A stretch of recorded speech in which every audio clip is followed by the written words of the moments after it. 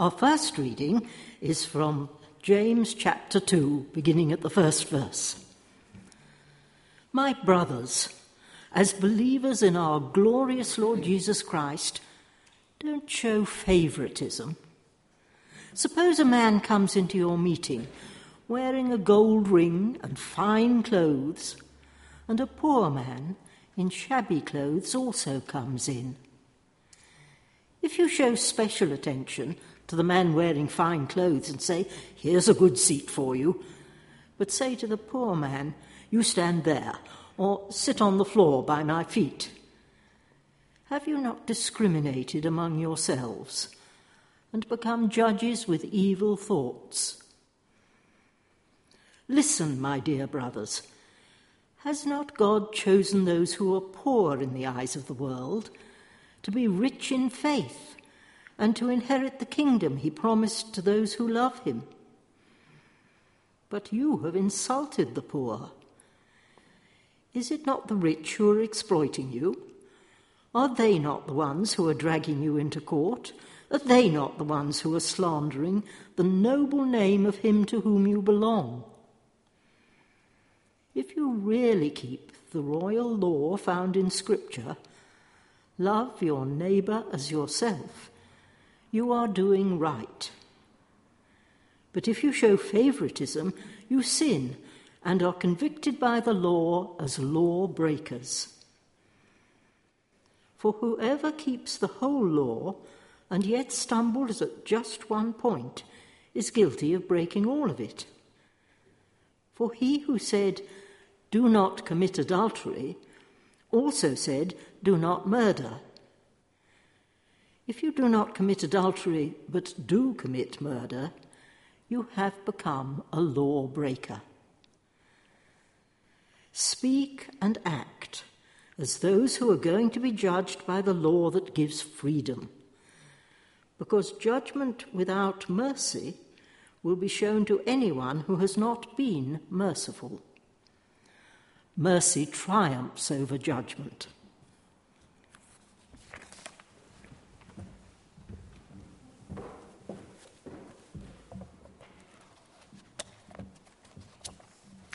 Value Added by Sheila Walker. "I'd like to come to your church," she said, "but I only have T-shirts and leggings." And I saw in my mind's eye the great crowd of all those who felt judged, those whose minds were confused, whose children would cry, whose breath smelt, whose heads were tattooed, whose accent and general demeanour betrayed, well, let's face it, that they weren't one of us. And I wept for them because they were outside in the cold. And I wept for us because we were inside in the cold, and none of us knew it. It can be tough belonging to the privileged few. I see so little with my nose in the air. I don't see that unique special creation in front of me. Yes, that one, with the dreads. Or the fact that I need him every bit as much as he needs me, if we're both to come to maturity in Christ. I don't see the patient care, the secret giving, the laughter in the face of pain, the hard-won living. I don't see its appreciation that makes rich. It can be tough belonging to the privileged few. I see so much, though not the half of it. Famine, drought, poverty and war. And the more I try to give, the more magazines and appeals find their way to my door. I can't take any more. They tear me apart. The voice that says, "Give everything," and the voice that says, "Enough, go splurge it all on a conservatory." I don't see how to love my neighbour as myself. It can be tough too belonging to the less privileged. I see the need to escape from seeing wealth as the answer to everything, from envy and resentment of the rich, from the chip on my shoulder which puts him on a pedestal only to knock it away, I see the need to balance a form of contentment and a fight for a fairer world. I do not see how to love my enemy. Neither poverty nor wealth is a sign of God's favour. Neither poverty nor wealth a sign of his disfavour. I could be poor because I was born to it, because I chose home over career, because I am a hilarious giver. Or I can be poor because I'm idle, because I'm irresponsible, because I try to keep up with the Joneses. I can be rich because I work hard, because I'm a wise steward, because I do not squander but save. Or I could be rich because I was born to it, because I've traded at others' expense, because I've robbed a bank. None of us at the end of the day is worth more than another, for God values us all equally, and much more than many sparrows. Not that we are all equal or ever will be, nor ever should be. Value is the name of the game, and we are all of equal value. They say that today we know the price of everything and everyone, and the value of nothing, which may be true when a man in the street can persuade me to sue for an accident 7 years ago which left me lame, but was no one's fault but my own. Compensation culture. As if we had rights in the first place. As if we've forgotten that we will be judged by the standards by which we judge others. Value is the name of the game. It's a shame that value added became one of those meaningless catch-all phrases. Business plans target it, bosses demand it, schools measure it, treasuries tax it, and churches forget that we are the ones who should be adding value. Valuing every single person. Growing that gift of making them feel that they are the only one at the moment who matters to us. Discovering and praising their strengths. Covering and praying for their weakness. Listening with interest.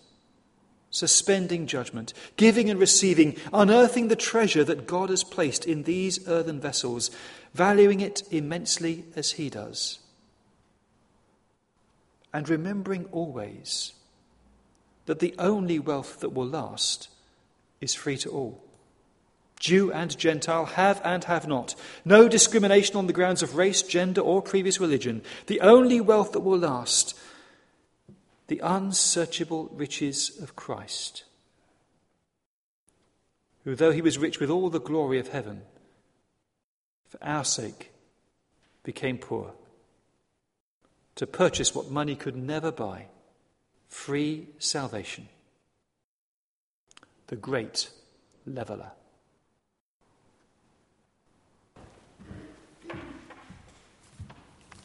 The second reading continues James 2, from verse 14 to verse 26.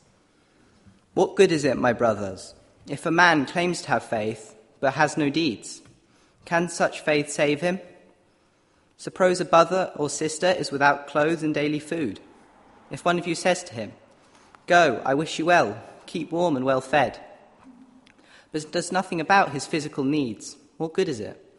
In the same way, faith by itself, if not accompanied by action, is dead. But someone will say, "You have faith, I have deeds. Show me your faith without deeds, and I will show you my faith by what I do." You believe that there is one God? Good. Even the demons believe that, and shudder. You foolish man, do you want evidence that faith without deeds is useless? Was not our ancestor Abraham considered righteous for what he did when he offered his son Isaac on the altar? You see that his faith and his actions were working together, and his faith was made complete by what he did.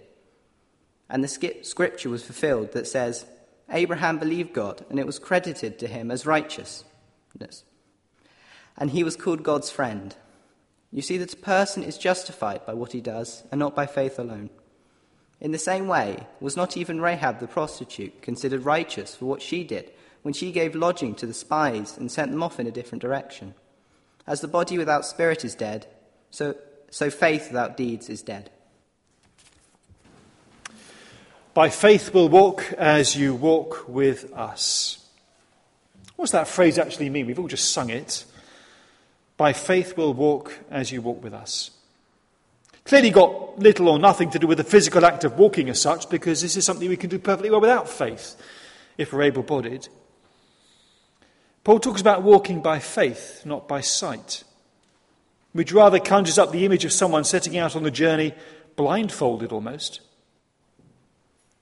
And yet that image of being blindfolded does capture something of what it means to walk by faith, because if we walk by faith, it means we don't take our sense of direction or our bearings from what we see around us or from our immediate surroundings. Our sense of direction and purpose, the way in which we live our lives, these things are governed by the faith we have in the God whom we do not see. Suppose you're out walking somewhere and you stop and ask someone for directions. That means you must be a lady, of course, because a man would never do that.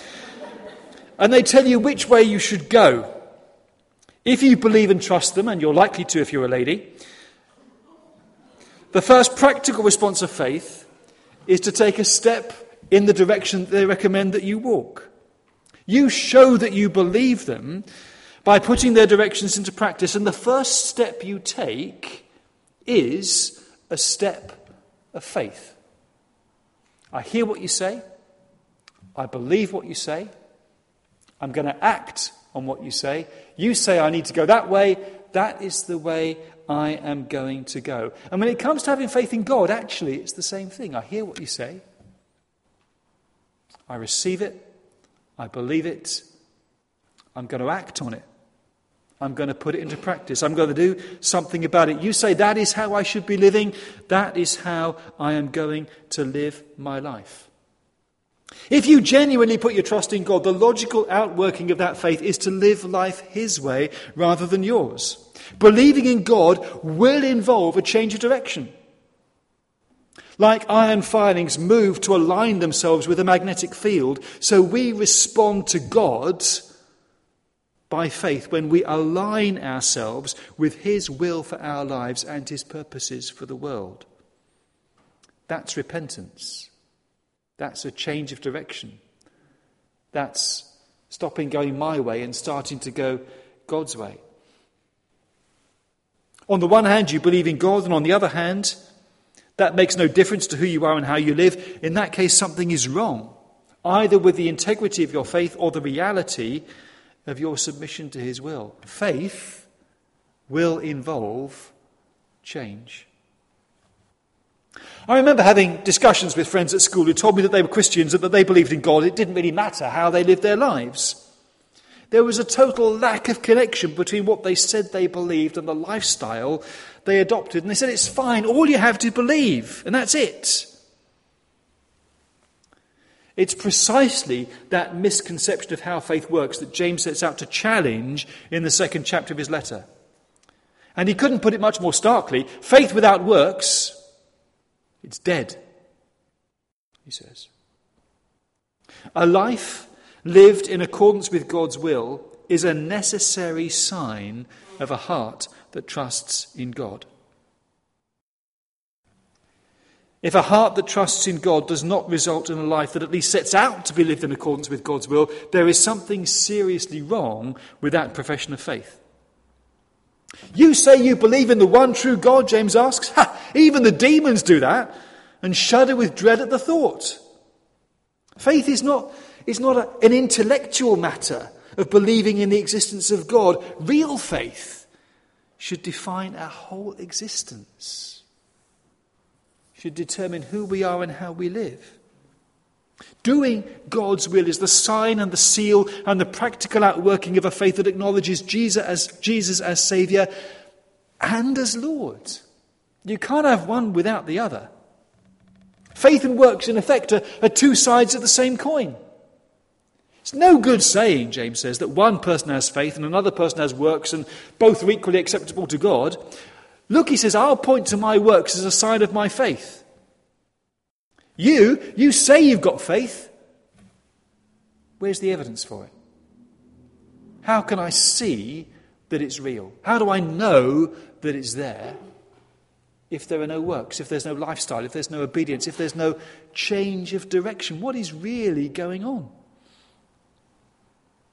And it's not what you say, it's what you do that really matters. Because without deeds to back them up, words just remain empty. In an example that's directly pertinent to the context of poverty in which the recipients of the letter find themselves, James asks, look, what's the point? What's the value? If you meet someone who's homeless and destitute, saying, God bless you. Keep warm and stay well fed. What good does that do? What difference does it make? What help is that? Actually, it's detrimental. Unless you actually do something practical to provide food, clothing, shelter, your words remain fundamentally empty and ineffective. Saying, keep warm and well fed, makes no difference whatsoever to the person's physical condition. For their situation to change, something needs to be done. And so James says, look, words without deeds achieve nothing. And that's obvious. But he pushes it a bit further and says it's the same, actually, for faith without deeds. And that perhaps comes slightly nearer home because the reference to faith suggests that what James has to say applies to the words that we use when we pray as well. Words uttered in faith are prayers.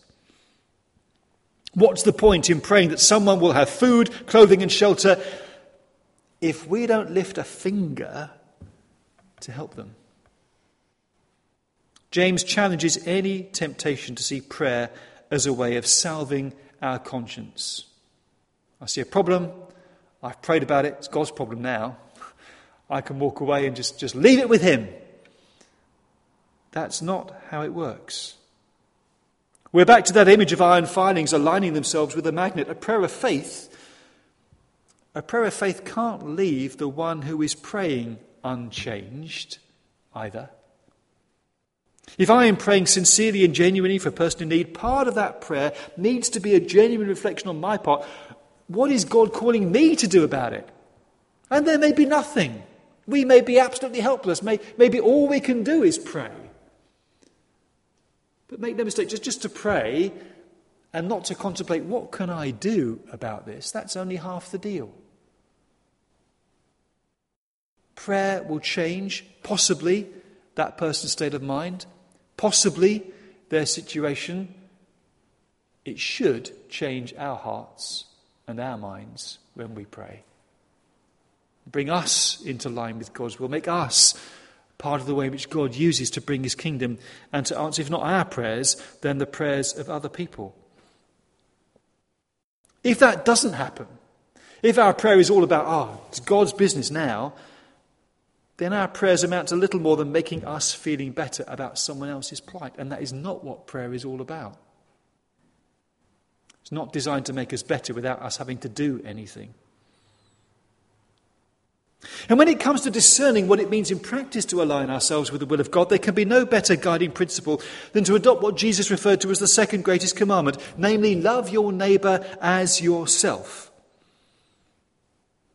That has to be at the core of what it means to live as God's people in a world populated by other people, all of whom are our neighbours.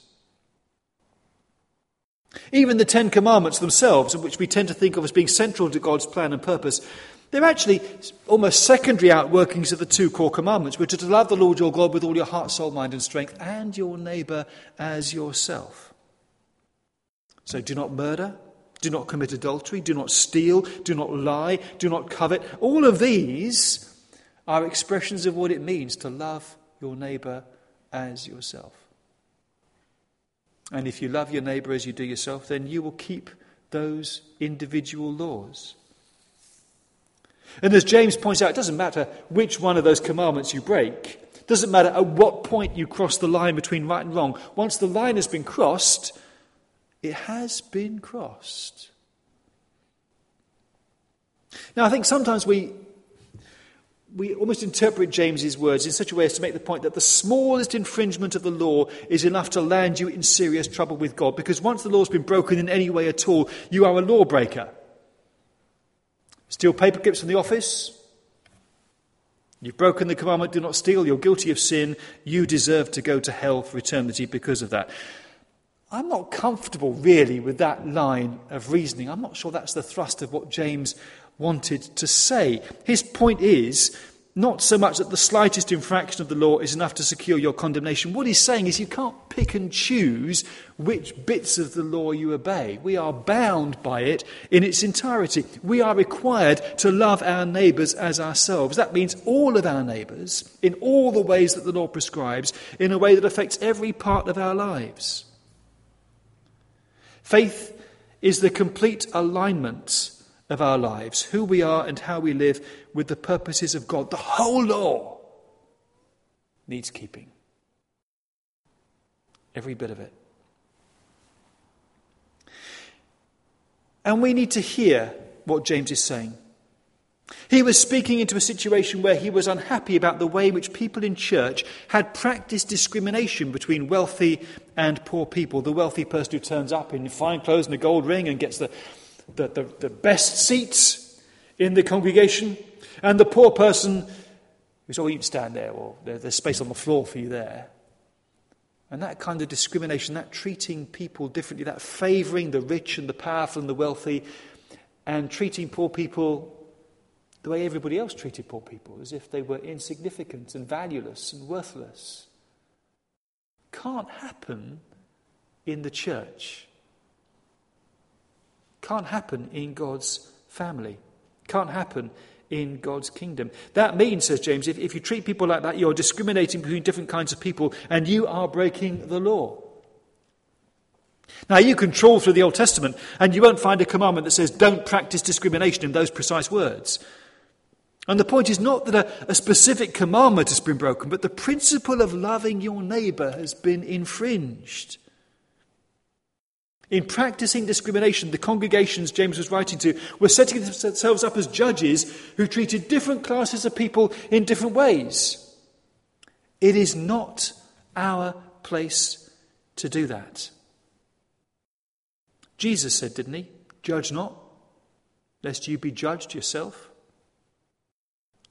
So James says, look, if you practice discrimination, if you pass judgment on others, if you deem to set yourself up above other people, you will be judged yourself that way. Love your neighbour as you love yourself. If you judge, you will be judged.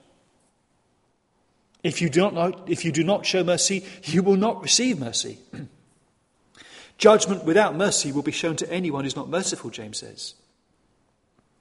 But if you show mercy, you will receive mercy. And mercy triumphs over judgment. So when we meet people, we are not to categorize them or discriminate against them or draw distinctions between them. We are to treat them with the unconditional mercy of God, which is how God has treated us. Not because we deserve it, not because we're special, not because we have special qualities that qualify us for the kingdom, that set us apart from everybody else. No, we are recipients of his mercy and his grace when we don't deserve it. And if that is how God has treated us, that is how we are called to treat others as well. And we need to be alert to the reality of what a powerful temptation it is to look at people we don't recognise in church and gauge the level of welcome we extend with the kind of person that we think that they are. Do they look as if they'll fit in here? Do they have a stack of gifts that they'll bring with them? Can we see them really being useful? Or are they coming with a heap of problems in their train? Do we prefer families to older people? People with plenty of disposable income, are they better than those who are struggling to make ends meet? James rightly warns us against making any distinctions of this sort in terms of the welcome we extend to people who wander into Brighton Road Baptist Church. The problem, of course, in the churches to which James was writing was that there were already more than enough poor people. One more person on the breadline was hardly a welcome addition to the church. But a wealthy person, few and far between, a wealthy person in our church, what a difference that might make. Well, wealth was an absolute indicator of social status. A person, if they had money, was obviously due a great deal of respect and deference. Wealth meant power. Think of how much difference the support of that wealthy person might make to our books, balancing the accounts and the amount that we could use in the service of God's kingdom. Think of how their patronage could really put the church on the map. Think of all the difference it could make to me, actually, being known personally by someone with that degree of influence and power. Surely they merit all the deference shown to them because of the advantages that we could get from being associated with them. But you can't think that way, says James. You can't draw that kind of distinction. If one kind of deference is shown to a wealthy and powerful and influential person, and a poor person is treated with barely disguised contempt, that is offensive to God.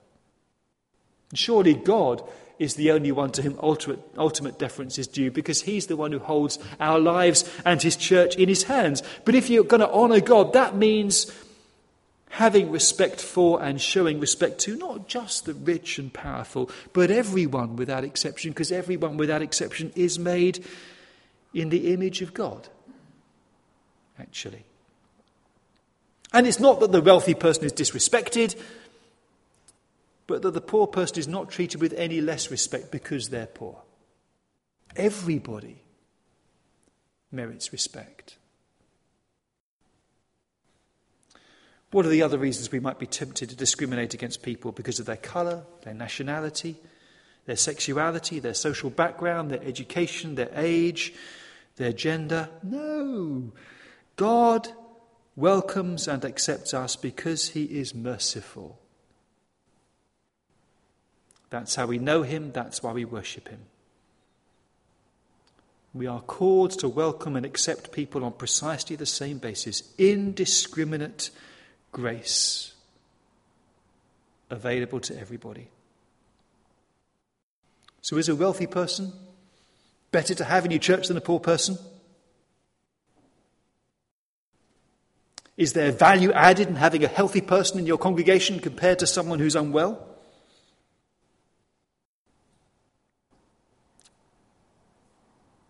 Do we treat British people better than migrants? Do we favour a younger person more than an older person? Is someone with a good education better than someone with learning difficulties? We can't sit in judgment on different people and assess how valuable or how important they are, or how we're going to treat them on that basis, because they are made in the image of God, because they are someone for whom Christ died, because they are a neighbour whom we are called to love as we love ourselves and as we are loved ourselves. And when you look at it this way, there can be no doubt that believing in God is a life-changing step to take, because it will have an impact on you, your perception of other people, how you relate to them, and has the potential actually to change their lives as well. Real faith, genuine faith, faith that's worked out in practice, that's a life-changing step for the person who has it, and for the people with whom they come into contact. Because faith is shown by a life lived in obedience to God. And that means loving your neighbour, whoever your neighbour is, as yourself.